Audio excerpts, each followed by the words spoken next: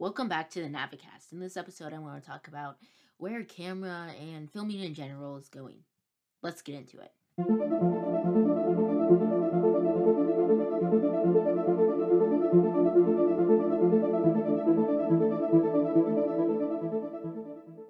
So, personally, I think eventually higher resolution cameras are just not going to become a thing. Since once you get past 8K, it's really hard for the human eye to tell better detail unless if it's on an absolutely enormous screen. And especially right now, since TVs are pretty much capped at 8K. So I know companies like Blackmagic are coming out with 12K cameras. They actually have come out with a 12K camera and probably are working on a 16K camera, but still 16K is a lot higher than 8K, and pretty much nobody can even stream 8K content. So where is camera technology going to be going? Well, I'm going to go over to what Sony did with its A7S III. So they did not give this thing 8K capability like Canon did with their camera. They actually just improved on its 4K quality. And I think that's the place that a lot of cameras need to be right now, since it has great low light performance, the A7S III, and it also has a really good sensor. So it has a full frame sensor, which is super great to see. So it has good low light performance, good autofocus, pretty much everything you could ask for, unless if you want 8K. So it's pretty interesting to see Sony made that move. So they improved in a lot of other areas besides 8K.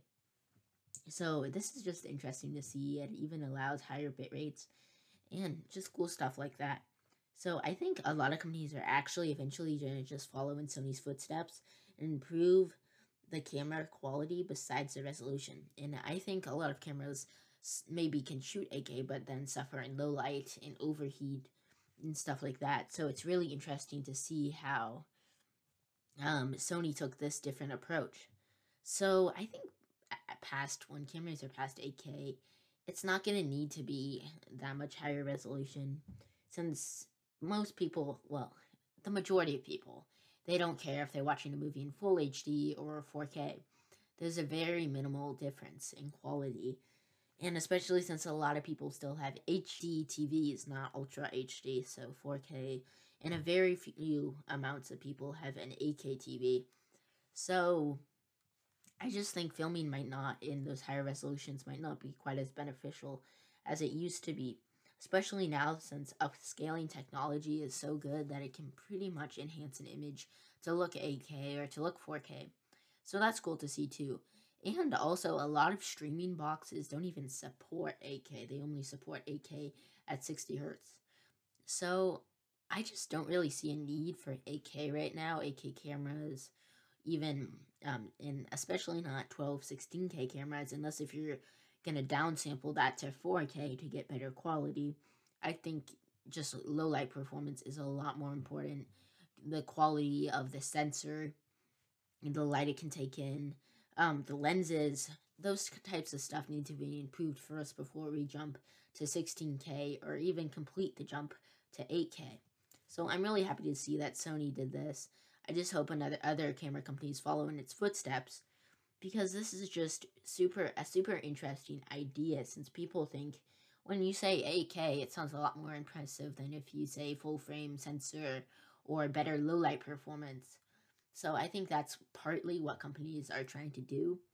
They're trying to give you big numbers and trying to convince you into thinking that's a better camera, since they can shoot in 12K, it can shoot in 8K.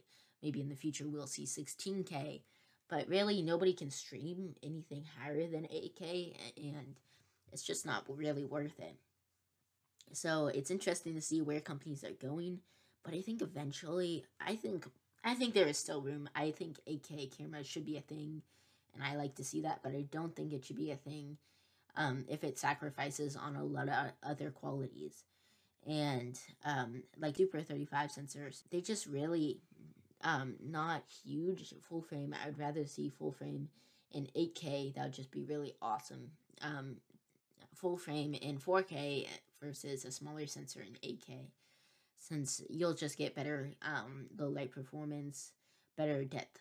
You can control the depth of field. You can get shallow depth of field, or a deep depth of field. So it's just really cool to see that. So 8K is also, it is clearer, but it also does sacrifice low light and those types of things I was talking about. But the other big thing is its storage space it takes up. So having a better lens or a better sensor actually doesn't take up more storage.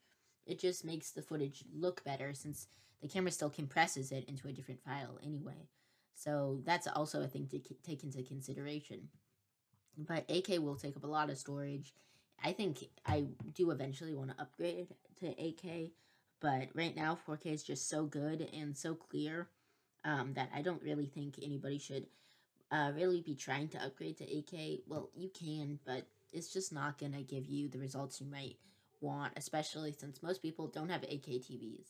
I, I do think, though, there is a part of future-proofing your videos and your photos in higher resolution, but for right now, 4K is still pretty good. And those file sizes might be a lot for some people, especially now that SSDs are pretty much the only thing that you can really use for video editing. So a bigger SSD is going to cost a lot of money. Yes, you can copy those files onto a hard drive, but that takes more time. And why would you do that if you don't really have to? Especially if people are just watching your videos on 4K and maybe even full HD. So overall, I do think there is a place for 8K, but I just don't think that place is really a good place to be right now. So overall, 8K is good. I like to see innovations like 12K. I would like to see 16K, but I don't think they worth switching to right now. I like to see companies innovating though in those areas and creating competition. And I like to see other companies also improving on low light and qualities like that. Thanks for listening to this podcast. If you liked it, please subscribe. Anyway, catch you later. Cut.